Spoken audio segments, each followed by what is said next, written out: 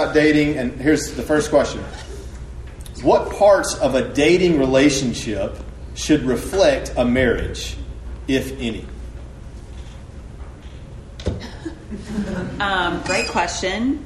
I would say it depends on how close you are to being able to pursue marriage. You know, if you've been dating a while, you're at a place where marriage is an imminent possibility, then you should be having more serious conversations. You should be trying to, do things spiritually together. But if it's casual, I think that's part of what the scriptures mean by guarding your heart. If you've only been on a couple of dates, it would be very unwise to, share your sexual history or talk about deep wounds from your family of origin or, things of that nature. So I think a lot of it would be your own spiritual maturity and then the maturity of the relationship. Makes sense. Okay, and I know another question, just to piggyback off of this, you even talked about there will come a time when you do share like the past sexual sins and struggles. Do you have any clues or ideas as just to when that time has finally arrived, when we approach that conversation?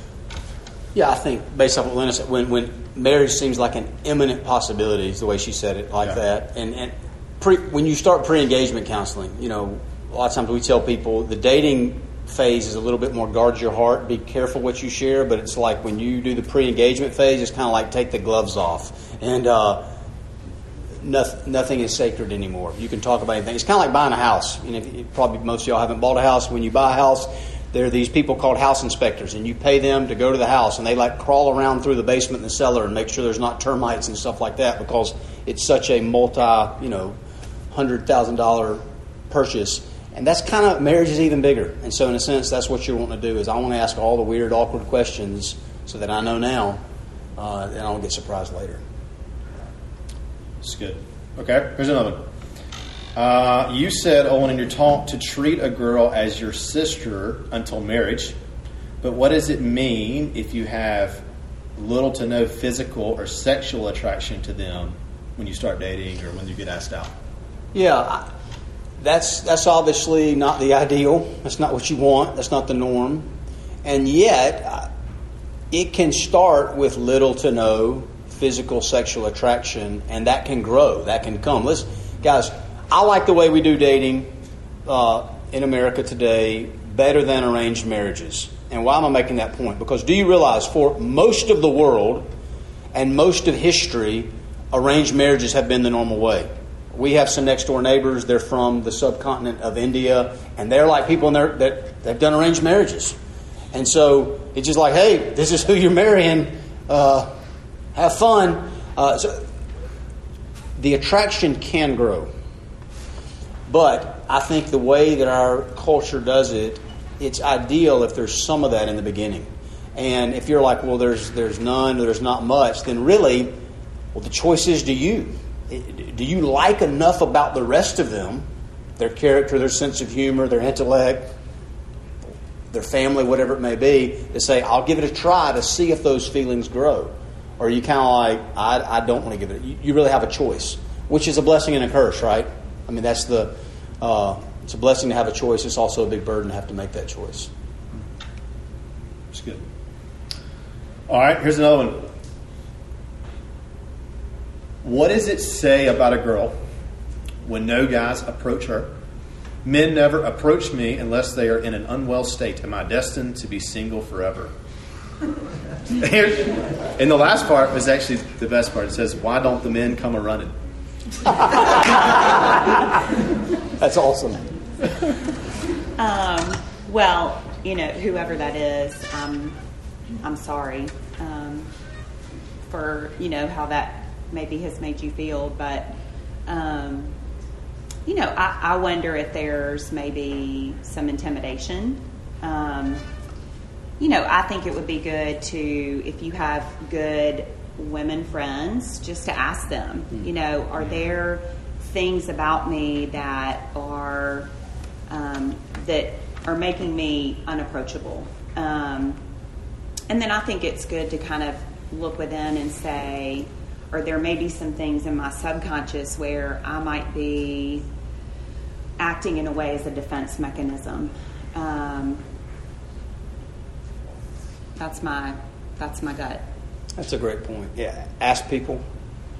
And I have known people, I've had friends, female friends, that never dated until late in college, and I know that was hard for them. But now they're married and happily married, and in hindsight, I think God was probably protecting them. So I'm not trying to say, oh, don't worry about it, it's a protection.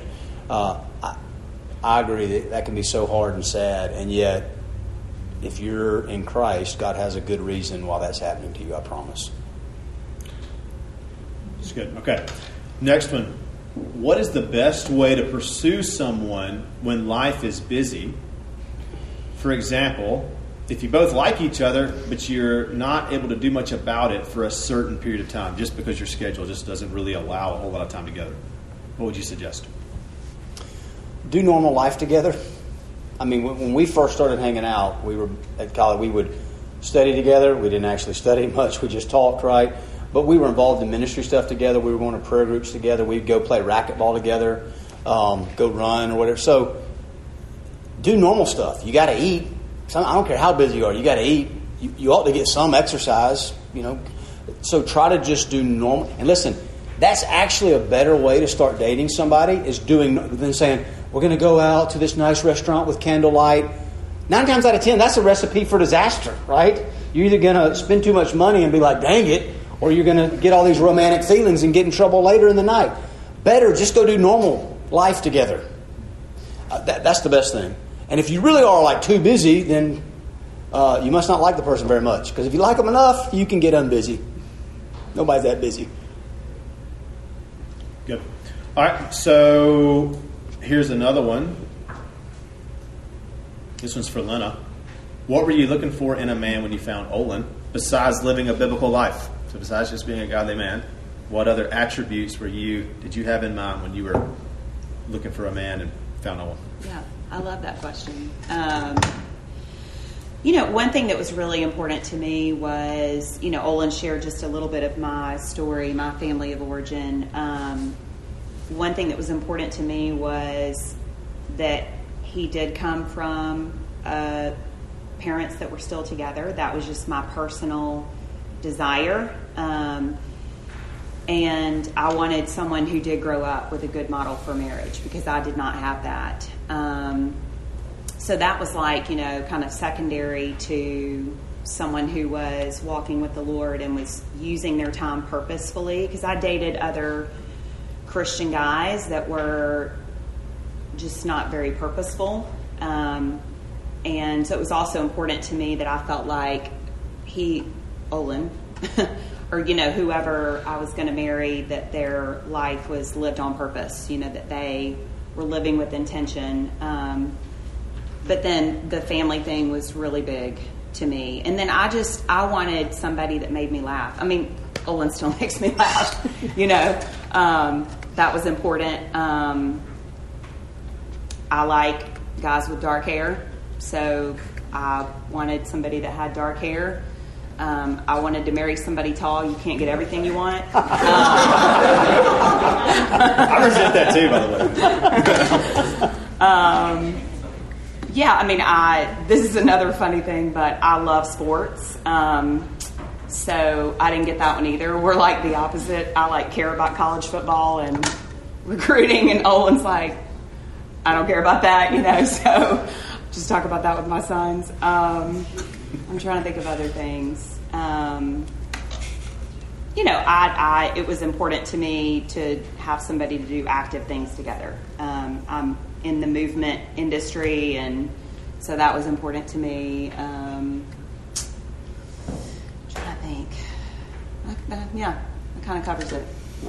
Do you want to kind of hit the other side of that, like what you were looking for in a woman, besides just it being a godly woman? Yeah, I wanted godly woman, number one.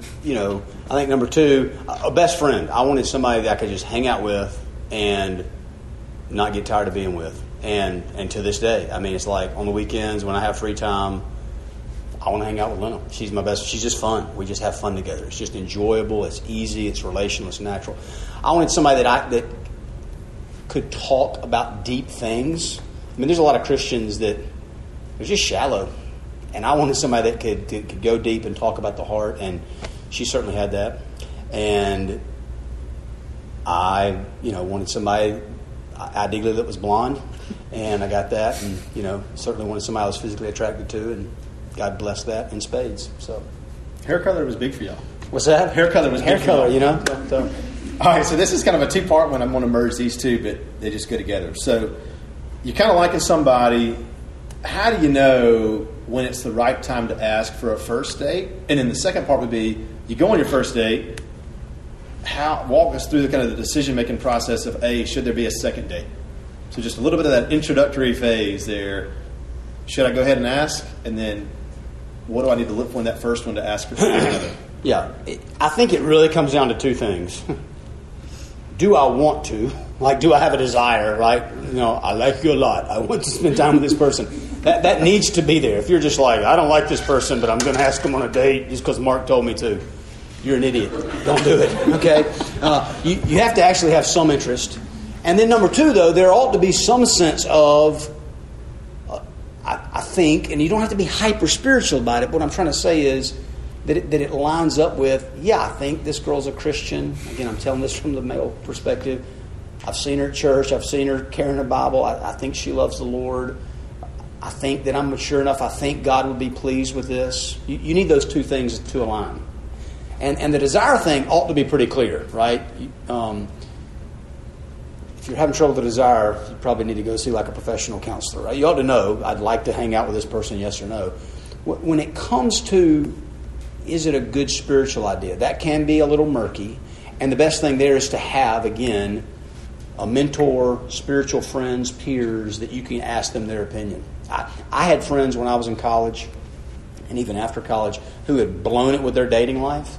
And they would come to me and maybe a couple of other guys in a Bible study again and say, hey, I'm not going out with another girl until you guys say it was okay.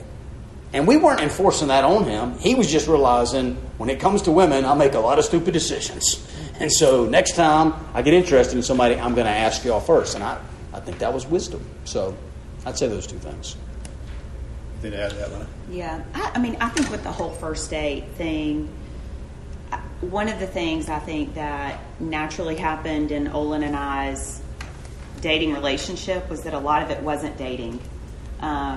It was very casual hanging out in groups, and it just happened very organically. And so it just sort of took, even though I think we both knew we were attracted to each other, it just sort of took the freight out of, are we dating? It was kind of like we're obviously interested in each other, but we're spending time in these contexts where there's not all this pressure to define the relationship. I don't even know if y'all have this phrase, but at Samford it was like DTR, which Samford's a small campus. So it's like you hang out with people. There was this phrase, two function assumption. It's like you go to two things and now you're like a thing, So, I think we were able to avoid some of that because we hung out in more casual settings. And I just highly recommend that, hang out in groups, do things where it's not so date-like, that just really allows you to get to know a person in a much more holistic way than just we're going out to a restaurant and one of us is carrying the conversation, and it's just puts this whole context to the relationship that I don't think really encourages the friendship aspect of the relationship. And then to the second date thing, it's like, if you're wanting to have a second date, you're wanting to spend more time together, do something more casual so that it encourages the friendship aspect to blossom rather than pushing the romantic piece so much. Really, listen, romance is not bad, but it's dangerous. And so almost have an idea, I want to keep romance out as long as I can, because when it comes in, it's like a tsunami, and it makes you not think straight. Again, and you're like, well, what if it stays out forever? Then it was probably supposed to stay out forever. And trust me, if you're meant to be together, it will eventually come in. And even when you're casually just making friends with people, it ought to be normal to do that with more than one person, right? So, I mean, when we were just kind of hanging out, we might go get coffee and just talk for 30 minutes. And then the next day, I might go jog with another girl. And it's not like, oh, you're being a player, you're trying to hit on those girls. It's just like, it ought to be normal in the body of Christ that single men and single women can have friendships without all this romantic pressure. I know the world doesn't cater to that, but that's the way we ought to be countercultural. And you almost certainly will have friends that'll make fun of you. Oh, this is the second time y'all got coffee. And just be more mature and just say, I don't care what you think, Okay, there was another question that wasn't up next, but I'm going to go ahead and ask it because it kind of goes along with what you're saying. Like you're talking about going on multiple dates with different people. One of the questions was something similar to like, how many dates is too many? Like how do you know? Like, oh, I'm dating. At what point? Like, what kind of? How many multiple people at one time, or how many dates, or whatever. And then along with that, at what point do you start saying, oh, now it's time for me to stop actually going on these multiple dates and focus on this one person? Does that question make sense? I think so. I think the main thing I'd say to that is you need to make sure that your words and your actions are conveying the same things.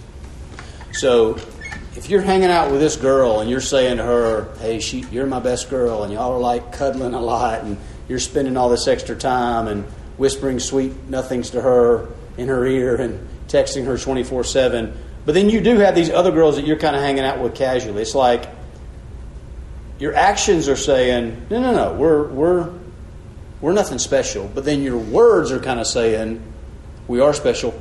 That should never happen. Does that make sense? The other way around. Yeah, the other way around. Yeah. Your words and your actions ought to align. And so I just start slow, start casual, and the more you like that person and they like you back, and there's the body of Christ around you affirming it, then you do at some point have to start getting more exclusive, more romantic. But again, it ought to be ideally a gradual slope and not a, hey, Mom, I met this guy last weekend. He's really cool, and he's coming to visit next week, from out of state. It's like, well, that was fast. So, it's good. All right, let's do a few more. This is a good one. What does God think about how women should interact with coworkers in a male-dominated work environment? Please give advice on how to be friendly and kind without overstepping boundaries, especially with married men. That's a great question. I mean, I appreciate the sensitivity of that question. I think going back to the idea of treating someone in a brotherly, sisterly way, although if there is a married man, I'm not going to swat him on the butt, obviously. But I think just think about if you're married, how would you want someone to treat your husband? I think that's a great paradigm to have. And then just your own conscience, and I think the idea of cultivating a sensitive conscience is such a beautiful thing, to be mindful of your words, mindful of your actions, mindful of, even just appropriate physical touch. And if there's a question mark in your mind, the answer is probably don't do or say that thing. That's good. Anything to add to that? Yeah, I agree. Okay. Here's another one. Back in the day, people got married 20 years apart, no problem. Today, that's weird. I've heard as you get older, the age gap feels less big because you're more in the same season of life. I know it depends on the maturity of each person, but in general, what's a good rule of thumb for age differences in your 20s?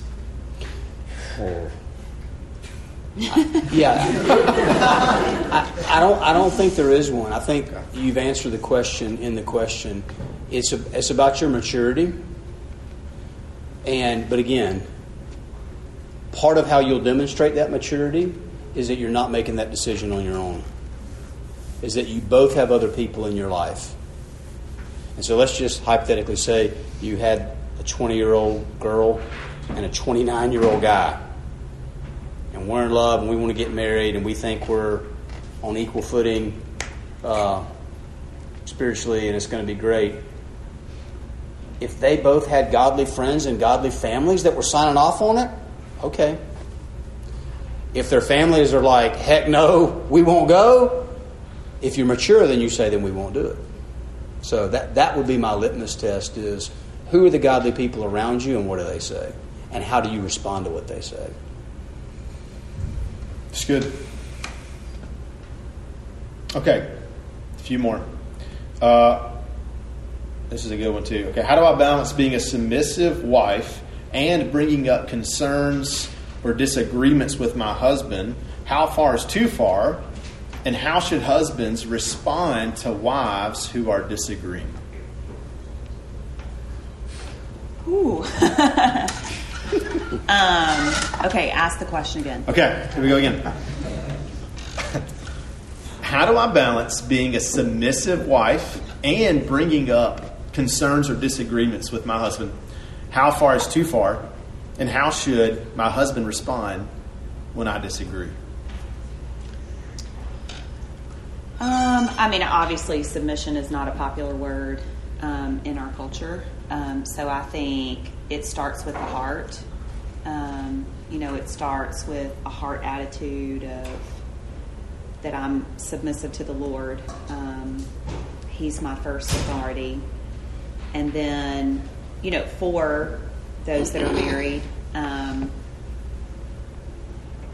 there is an element of my submission, obviously, that has to do with trusting Olan. But in trusting Olan, I'm trusting the Lord. He has me in this marriage, and I'm demonstrating my trust in the Lord by being submissive to Olan. How that plays out practically, when there are big life decisions, I allow him to carry the heavier burden in that. It's not that I don't get to voice my opinion. And I think, Tim Keller talked about submission in a marriage, that really the man is just the tiebreaker. Now, there are some people that's a little bit too progressive or liberal thinking for them. But I think he was on to the right idea in the sense that in the healthiest marriages, that dynamic is probably not something that's extremely pronounced because it's such a partnership. Olan has created a culture in our marriage where he asks for my opinion, he welcomes my opinion, he, really prizes my thoughts and feedback. So I think that has made it where it's I'm not like wondering, should I speak up? Although there are times where there's that check in my spirit, I need to be quiet, I need to just make the Lord's ear needs to be the one that I go to the most. That's good. You got anything as far as a wife disagreeing? Yeah, I would say, and again, some of this will be based on your personality and different styles, but I think what's best, and it's what we've tried to do, is I tell Lynna, I want to hear all your thoughts. Don't hold back. I want you to be brutally honest. But I also, when it does come to the tie-breaking moment, which actually doesn't even happen that often, it's pretty rare, I need you to trust me and get behind it and not... Once I say, okay, decision's over, and she's done that amazingly well, even when I've made decisions that she totally disagreed with. And so, again, we could probably count on one hand the times that it's actually come to that. But I think if your marriage is healthy, it can handle that. And the best example is the Lord Jesus Christ in the Garden of Gethsemane. Is there any other way? I don't like this plan.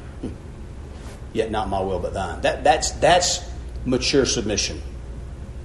I'm against this. Is there another way? We got any other options? Yet I'll do whatever you want. And gracious leadership says, I want to hear it all. I'm secure enough in Christ to hear it all. And I'm still man enough to say, I'll make the hard decision. So, yeah, I think that's not the only way, but it's the best way. I think to the part B of the question, how far is too far? I mean, there have been times where I've been too vocal, or maybe it's a situation, this has probably happened the most often in parenting, where, I've said something or demonstrated an attitude where Olan has felt like I've sort of undermined him.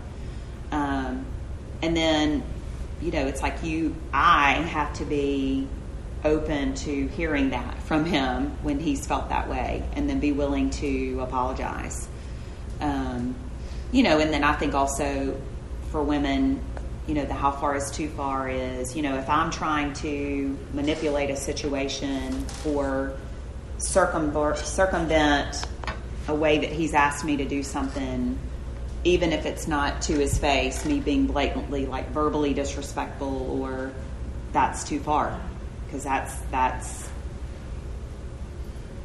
underhanded. It's not really submitted. Yeah, exactly. Makes sense. It was a great question, too, whoever asked that one. That's good. All right, I'm going to do just literally a couple more. You got something else to add? I'll just say one more. Do it. One more question, yeah. So let's do two more. I got two more picked out. Good.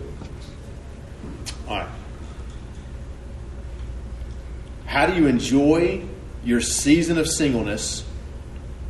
And do you have any examples of this, like people in ministry, people in the marketplace, something like that? But just kind of like if you are single and there's nobody on the radar, how do you be content with that?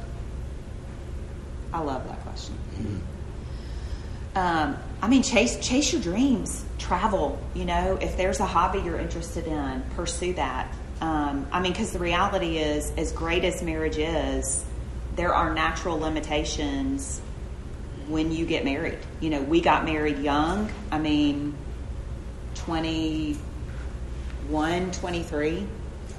And so once you get married, and then we got pregnant early, so we weren't married, we had our first child before we had been married 2 years, so, one way to take advantage of your singleness is go do fun things, if